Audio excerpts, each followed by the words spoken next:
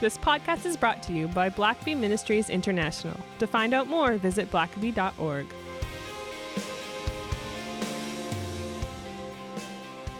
Welcome back to the Richard Blackaby Leadership Podcast. My name is Sam, and I'm your host, and we are here to help take your leadership to the next level. And on today's episode, Richard sits down with a good friend of his and actually his literary agent. Robert Wolgemuth has been in the publishing business for over 40 years. His credits include executive positions in the magazine and book industries in Illinois and Texas, the presidency of a large Nashville, Tennessee book publisher, and the co-founder, along with Michael Hyatt, of a publishing company and literary representative agency. Robert is a best-selling author with more than 1 million copies sold. His newest book, Gun Lap, Staying in the Race with Purpose, is available now, and he and Richard will talk about that on today's show. He has also written several books with his wife, Nancy DeMoss Wolgemuth. 5 of his books have received Silver Medallion Awards from the Evangelical Christian Publishers Association. And as always, we'll leave a link in the show notes to his latest book, Gun Lap, which is the topic of conversation in today's podcast. And with that, I'll turn it over to Richard. Well, as you know, now and then I have a special guest with me on this podcast, and I've just been blessed by meeting some wonderful people, Christian leaders and thinkers, writers, influencers over the years. And today's guest is certainly one of those, a special friend to me. His name is Robert Wolgemuth, and not only is he an excellent author and influencer himself, but he's also my literary agent as well as my father's literary agent. And we'll probably be doing a podcast on that just to talk about the whole literary side of things. But Robert has written a wonderful brand new book that I want to unpack today. And so, Robert, first of all, just welcome all the way from Michigan here today. Yeah, thank you, Richard. It's great to hear your voice. And for those of us who are just listening, to actually see your face. So, yeah, thank you. It's an honor to be on your podcast. And for those who you won't be able to see this, but Robert is sitting out on his deck on a beautiful Michigan afternoon. But he wouldn't be doing this if we were interviewing him in January, I can assure you. So. You're rubbing it in, man. You're rubbing it in. But that's true. I am on my deck. A deck I actually built for Nancy the year after we got married. So here I am. I'm impressed. And if you don't know, Robert lived for a number of years in Orlando, and so moved to Michigan to get married. And we'll unpack that here a little bit. But Robert wrote a great book called The Gun Lap. And to be honest with you, I didn't know what a gun lap was until I read this book. And it says that the subtitle is Staying in the Race with Purpose. And so I want us to unpack that. But Robert, first of all, I mentioned a little bit about you, but tell us your story. Just can you give us a nutshell of who is Robert Wolgemuth, the man, the myth, and the legend? Is this fiction or nonfiction? Well, we'll have to edit it afterward. Yeah, there you go. Well, you and I have something really wonderful in common. We had amazing fathers. Mm-hmm. You still have your father. Mm-hmm. You never knew my daddy, but my daddy was a missionary and a pastor. So I was born in South Central Pennsylvania. He was the pastor of a church, a Brethren in Christ church. I know you know that denomination from your years in Canada, especially. And then we went to the mission field when I was 5 years old, spent 2.5 years there. It was a special assignment for Youth for Christ. Then when we came back, we moved to Wheaton, Illinois. And my dad eventually became the president of Youth for Christ. So I was a PK like you and an MK like you. I have 5 siblings. We're all very close, continue to be. My daddy stepped into heaven in 2001. Then my mother stepped into heaven in 2010. So like you, I'm an orphan, but grateful for the Lord's kindness in sending me parents like that. I mean, I'd have to be a real jerk to mess up after having parents like that. So I graduated from Taylor University in 1969, went into ministry, spent some time in Youth for Christ, working with high school kids, and then got involved in the publishing world. So I've been in book publishing for almost 40 years, first as a marketing director for a company, and then as the president of Thomas Nelson Publishers in Nashville, which got me to move to Nashville, which was a wonderful city to live in and to raise my 2 daughters. And then in 2014, my precious wife of almost 45 years stepped into heaven after a bout with stage 4 ovarian cancer. And of course, losing your wife is like nothing you've ever experienced. And I talk about this a bit in the book. But before she died, she told two friends, she said, I want Robert to remarry when I die. And they said, we've heard you say that so many times. She said, but yeah, there's a wrinkle to it. I want Robert to marry Nancy Lee DeMoss. Nancy has a ministry called Revive Our Hearts. She lives in Southwest Michigan. And Bobby didn't tell me anything about that. So I had known Nancy. I had been her literary agent in the early 2000s. And she was 57, never married. So just thinking about the possibility of remarrying, I thought, you know what, I'm going to reach out to Nancy. Again, not because Bobby said anything about her, just because I thought that would be a good idea. So as it turned out, 2 months after Nancy and I were dating, those two friends contacted me and said, there's something you need to know. This is exactly what Bobby wanted you to do. So actually, because I'm a man and can be sort of competitive, I'm kind of glad that I didn't know before I started to date Nancy. That would have felt like an assignment. But because I was already in love with this lady, it felt like a confirmation, the Lord's confirmation that this was the right thing to do. So we've been married for 5.5 years, and we say to each other all the time, you are exactly what I needed. So imagine 57 years old, never married, because she's in Southwest Michigan. She has a studio to do her broadcasting and recording here. Didn't make any sense for her to move to Orlando. So I moved to Michigan, and I'm thrilled. I grew up in Chicago, so the weather is not important. You're a Canadian. It doesn't really matter what the weather is as long as you're where the Lord wants you to be, right? Yeah, this gets harder as you get older, that's all. Yeah, that's right. And you hire people to shovel the That's snow. right. That's a big part of it, exactly. So I've mentioned getting into the book business. I've been in the book business for almost 40 years, first as the president of Thomas Nelson. Then a guy named Michael Hyatt and I started a publishing company in 92. And then we became literary agents when we sold that company. And then I bought the business from him in 98. So I have a firm that represents authors. I have about 225 clients that I do all their contract work, all the negotiation with publishers. When I tell people that, Richard, they light up because everybody has a grandmother who writes great poetry. He just has to be published. And I'm just, for the sake of your friends who are listening to this podcast, I'm not interested in your grandmother's poetry, and probably not your mother's poetry either. But this has given us a chance. And Richard, you're a client, as you mentioned, and you can't imagine the joy of taking the written work of people you know and trust and helping it to see the light of day and be distributed around the world. And that's what I'm able to do with your work. So, I mean, this is a thrill. Actually, I did this with Michael Hyatt and bought it from him in 98. And then 7 years later, hired my two nephews to come work for me. And they've been with me for 16 years. You know, Andrew. Andrew does a great job. Yeah. We hired another guy, Austin Wilson, a few years later. So it's the four of us, and we are as busy as we want to be. It's incredibly thrilling to have these young men. In fact, they talk about them in the book because one of the chapters is on mentoring. When you get to your gun lap, which I'll describe in a minute, mentoring is a big deal. Yeah. And so I've had the joy of mentoring these young men. Well, Robert, tell me, we want to get into your book here. It's I've just finished reading it. You gifted that to me, and it was so impactful. I thought we just got to get you on the air and share these insights with our listeners. And so tell us what you mean by a gun lap. Okay, let me quickly take you back to my college years. I went to Taylor University. My family is a big Taylor University family. And it's out in the sticks. If you've ever been to Taylor, you know that if you're looking for big city life, you have to drive to Indianapolis or Fort Wayne. You don't have any in Upland, Indiana. But at the end of the day, it was a wonderful experience. And so when I'm a senior at Taylor and coming in, let's say really late, sometimes early in the morning from whatever seniors in college do, we would see this young man running on these country roads by himself in the early morning darkness. So I did a little research and found out it's a young man named Ralph Foote. He's from north central Indiana. I think he grew up on a farm and decided that he's a runner.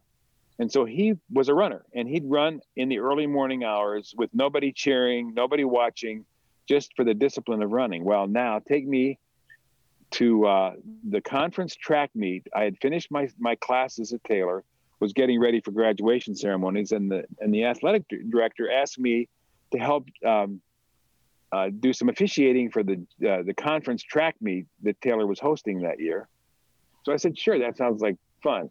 So now I'm going to take you to the tower at Taylor, the press tower. I'm standing on the tower and I'm watching the 2 mile. It's a 1/4 mile track. So it's 8 times around that track. So at the beginning of the race, all these young men are gathered at the starting line, and the starter raises his hand and fires the gun, and the race is on. So they go round and round the track, and I tell this story in great detail because it's a story that still takes my breath away. The 8th lap begins with the starter firing the gun again. What that means is the guy that's leading this race has 1 more lap to go. And it happened to be Ralph Foote. And by the end, by the time he crossed the finish line, broke the tape, he had knocked 11 seconds off the conference track record in the 2 mile. 11 seconds. I mean, yeah, that's a lot. Yeah. And actually, the next year he knocked, I think, 9 seconds off the same record. So I tell that story, and then I talk about running the last lap of your life. Now, some people have mistakenly thought that I'm talking about death, finish line, dying, you're getting ready. Not at all. This is a book about living and running your last lap well. And let's say that you're 55 years old. 55 years old, usually you get the AARP mailing, right? And you're officially an old guy. Well, that'd be for the 55th birthday, this book would be a great gift. But even leading up to that, don't wait until you're hungry to pack your lunch. Get it done in advance. Mm-hmm. So I would encourage guys in their late 40s or even 50 years old to read this book, or somebody in your life, your wife, your son, whatever, to buy it for you, because this book is intended to be an encouragement. Why? Because when you and I are our age and we're hitting this gun lap, it's very, very easy to get discouraged. Yeah. Well, I'd say, Rod, the interesting thing about that, and I love that illustration you used, and with Foote, and the thing that's, I think, significant about that is that he actually probably ran his fastest round on the last one. He kicked it into another gear that the other guys didn't have, and so instead of slowing down and coasting, he actually went up another notch, and as if all of his training, all of his running to that point was all preparation for the grand finale. And that is exactly right. That's exactly right. In fact, amazing as it sounds, I didn't meet Ralph Foote until I was recording the podcast for this book. So I've been out of college for 53 years. So I hadn't met him. So I got a chance to thank him in person. Wow. He lives in Indiana. He didn't have very far to go. So, and you're exactly right. His final lap, if you can imagine, his 8th lap was his fastest lap. Yeah. Which just blows my mind, takes my breath away. You're right. And I just hit a big milestone, entered a new decade, and I thought to myself, I still have, I'm not physically as strong as I was then, but in many ways, I'm not totally declined yet either, and I've got I still have the physical ability to travel, to do stuff, and but I've read more, I know more people, I've had more experiences. In many ways, this stage of my gun lap, I'm certainly in that now, ought to be my most productive, my most fruitful. I might not be able to put in even as long of hours, but they're smarter hours, and they ought to be more effective ones. And so I love the idea of a gun lap. There's a bunch of our listeners, I think, that have been at it for a while. You're not old yet. You're not ready to be put into a nursing home. But you've got a lot of your good years behind you, and now you're saying, how do I finish out this race well, as I'm getting around that last or a couple of the last laps even. Yeah. And so tell me, and our listeners, what are you trying to protect people from? Like if they somehow didn't read this book and they weren't given the warning and the help, what might a bad gun lap look like for some men? Yeah. Well, I've heard from some of those men. In fact, I had a phone call that absolutely took my breath away. And this is now 4 weeks ago. As I mentioned, I've been in a certain business, in an industry for 40 years, and have a friend that goes back almost all 40 of those years. And I hadn't heard from him for a while. So I just reached out and called him. And he answered the phone, and I knew it was him, but his voice sounded so down, Richard. It was like, and I said, "Are you okay?"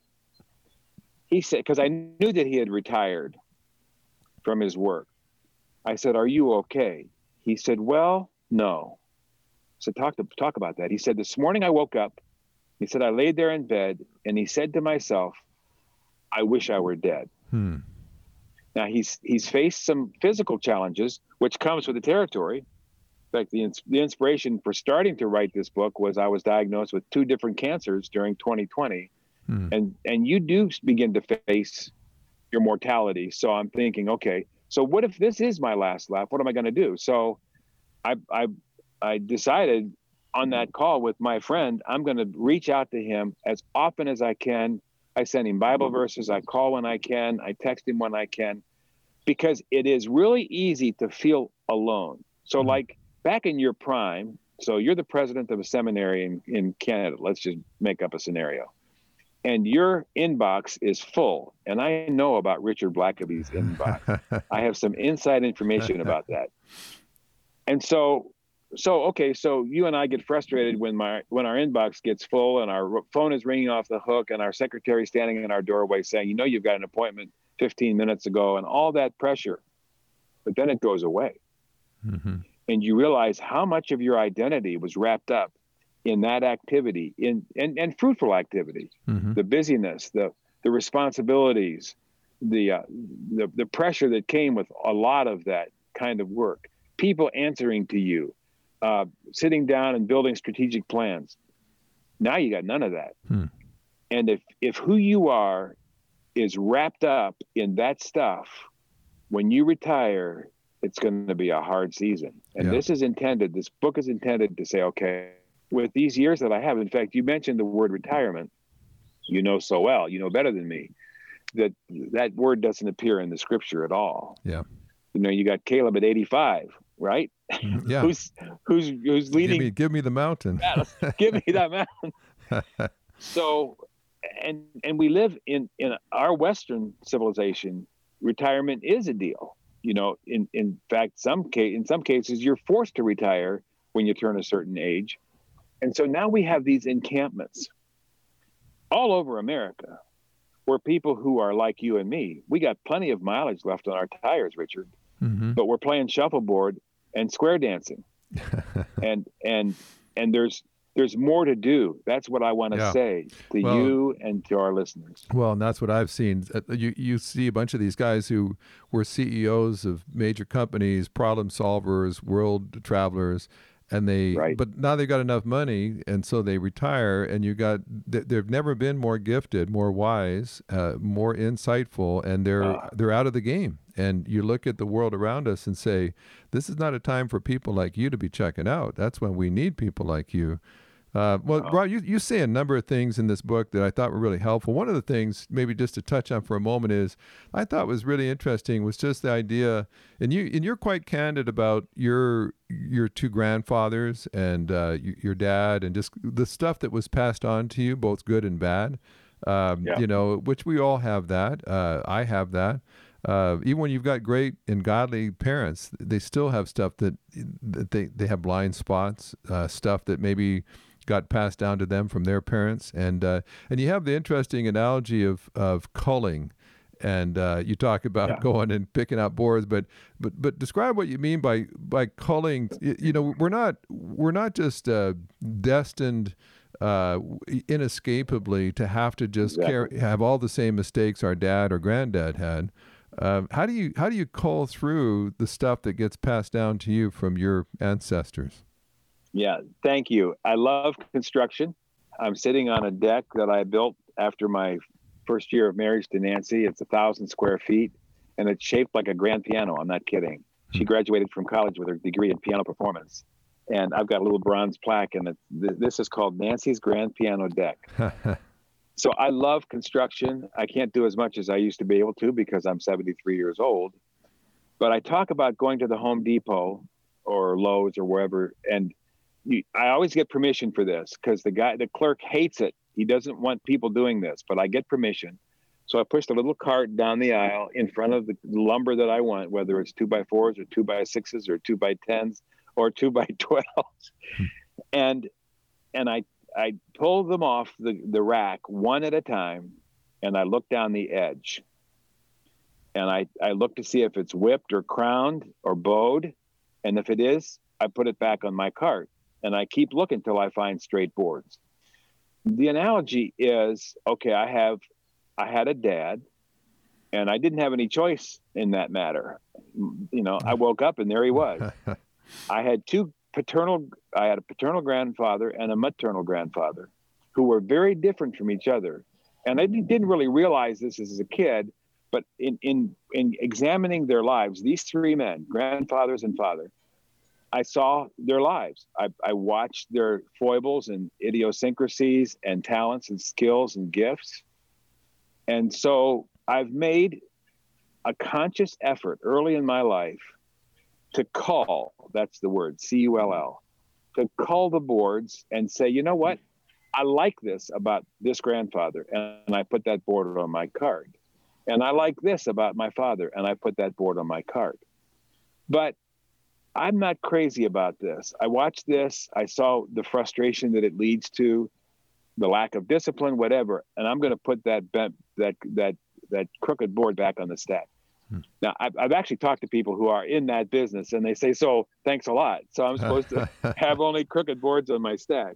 Well, I'm sorry, that's your problem, not mine. So every man who's listening to us right now can identify with this. And I even have a man who helped me with a chapter who said, you know what? I had no father or grandfather to even care about. So he said, my fathers were G.K. Chesterton. My grandfathers were C.S. Lewis. He said, I went to the library and I picked grandfathers and fathers, men whose lives I wanted to emulate. And also things about certain men in history that I decided I don't want to be like that. So you don't have to have a biological father or grandfather to understand this metaphor. So what I do in the book is I actually list, as you suggested, I list the boards from those three men that I put on my cart. So actually at my age, 73, I mean, they were younger than me when I remember them. And it actually makes me smile because I see certain things about myself, eccentricities especially, but habits that are in my DNA. And I'm thrilled that the Lord has given me a chance to embrace those things that were Christ-like. You and I, as you suggested, we woke up to an amazing gift. We didn't realize it really because it's all we knew, but giving us godly grandfathers and godly fathers is the greatest gift we could have possibly received back then. Yeah. And I want to encourage guys who don't have that. You can find them. Yeah. But that you do have men who influence you. And the best thing you can do is identify those things and put the boards back that you don't want to emulate. Yeah. And it's funny. I think as you get older, it's you wouldn't think it this way, but even with my dad, it's interesting as my dad gets older, now he's in his 80s, my mom will say, as he gets older, he's becoming more and more like his father. And you think, wow. and it's almost like your defenses go down. You may have worked against it for years not to be quite like him, but it's almost as you get older, you sort of default back in, and that's not always good, And so I think when you get to that gun lap, you need to be kind of paying attention. But something else that you said, and I want to just make sure we get to that. And you talk about, I think one of the greatest tragedies in a gun lap is perhaps you've been successful in business, you've built your career, but then one day you realize your marriage is the pits, and you're married to someone that you're not even sure she loves you, and you're well into it now. You've got decades with this person, and now you realize, well, if I retire, I'm stuck. We're stuck in the same house with each other, and she kind of enjoyed me going to work and not being around all day, but now we're together, and this gun lap may not be all that much fun, but you have some good comments about even when you're older, and even when you're in your gun lab, it's never too late to change some habits in the way you treat your wife. And I love especially just the point where you make about just responding with kindness. And I think most guys will identify when our wife says something that, it's easy to have kind of a sarcastic, a little rebuttal, a little comment. Here we are out in the world dealing with stuff all day, and then our wife says something that anyone at work said that, and we slam them. And sometimes we do that with our wife. And to say, and you can get some really bad habits where you just sort of shut down your wife. But then you say in the gun lab, it's not too late to just make some choices about changing some of that. Well, I'll tell you what, you're the preacher and I'm turning the pages, because you're exactly right. One of the men that I interviewed, and I'm happy to disclose that that's my brother, my oldest brother, who I had the chance to interview. And what I wanted him to talk about was when the CEO of a company on which he served as the board discovered how old he was, she fired him. Wow.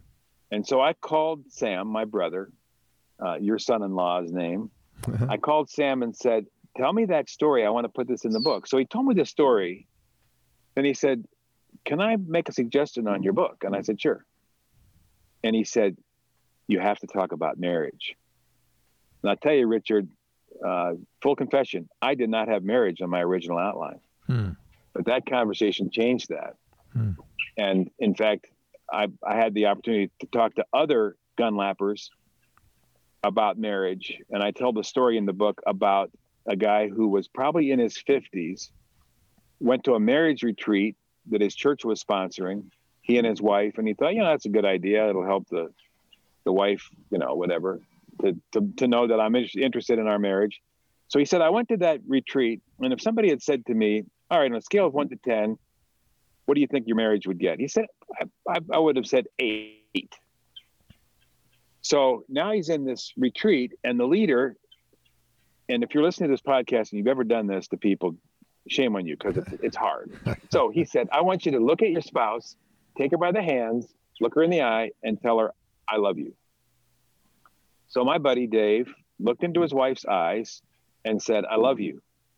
And she stared back at his face and she said, I don't love you. Here's a guy, 4 kids, they're all out of the home.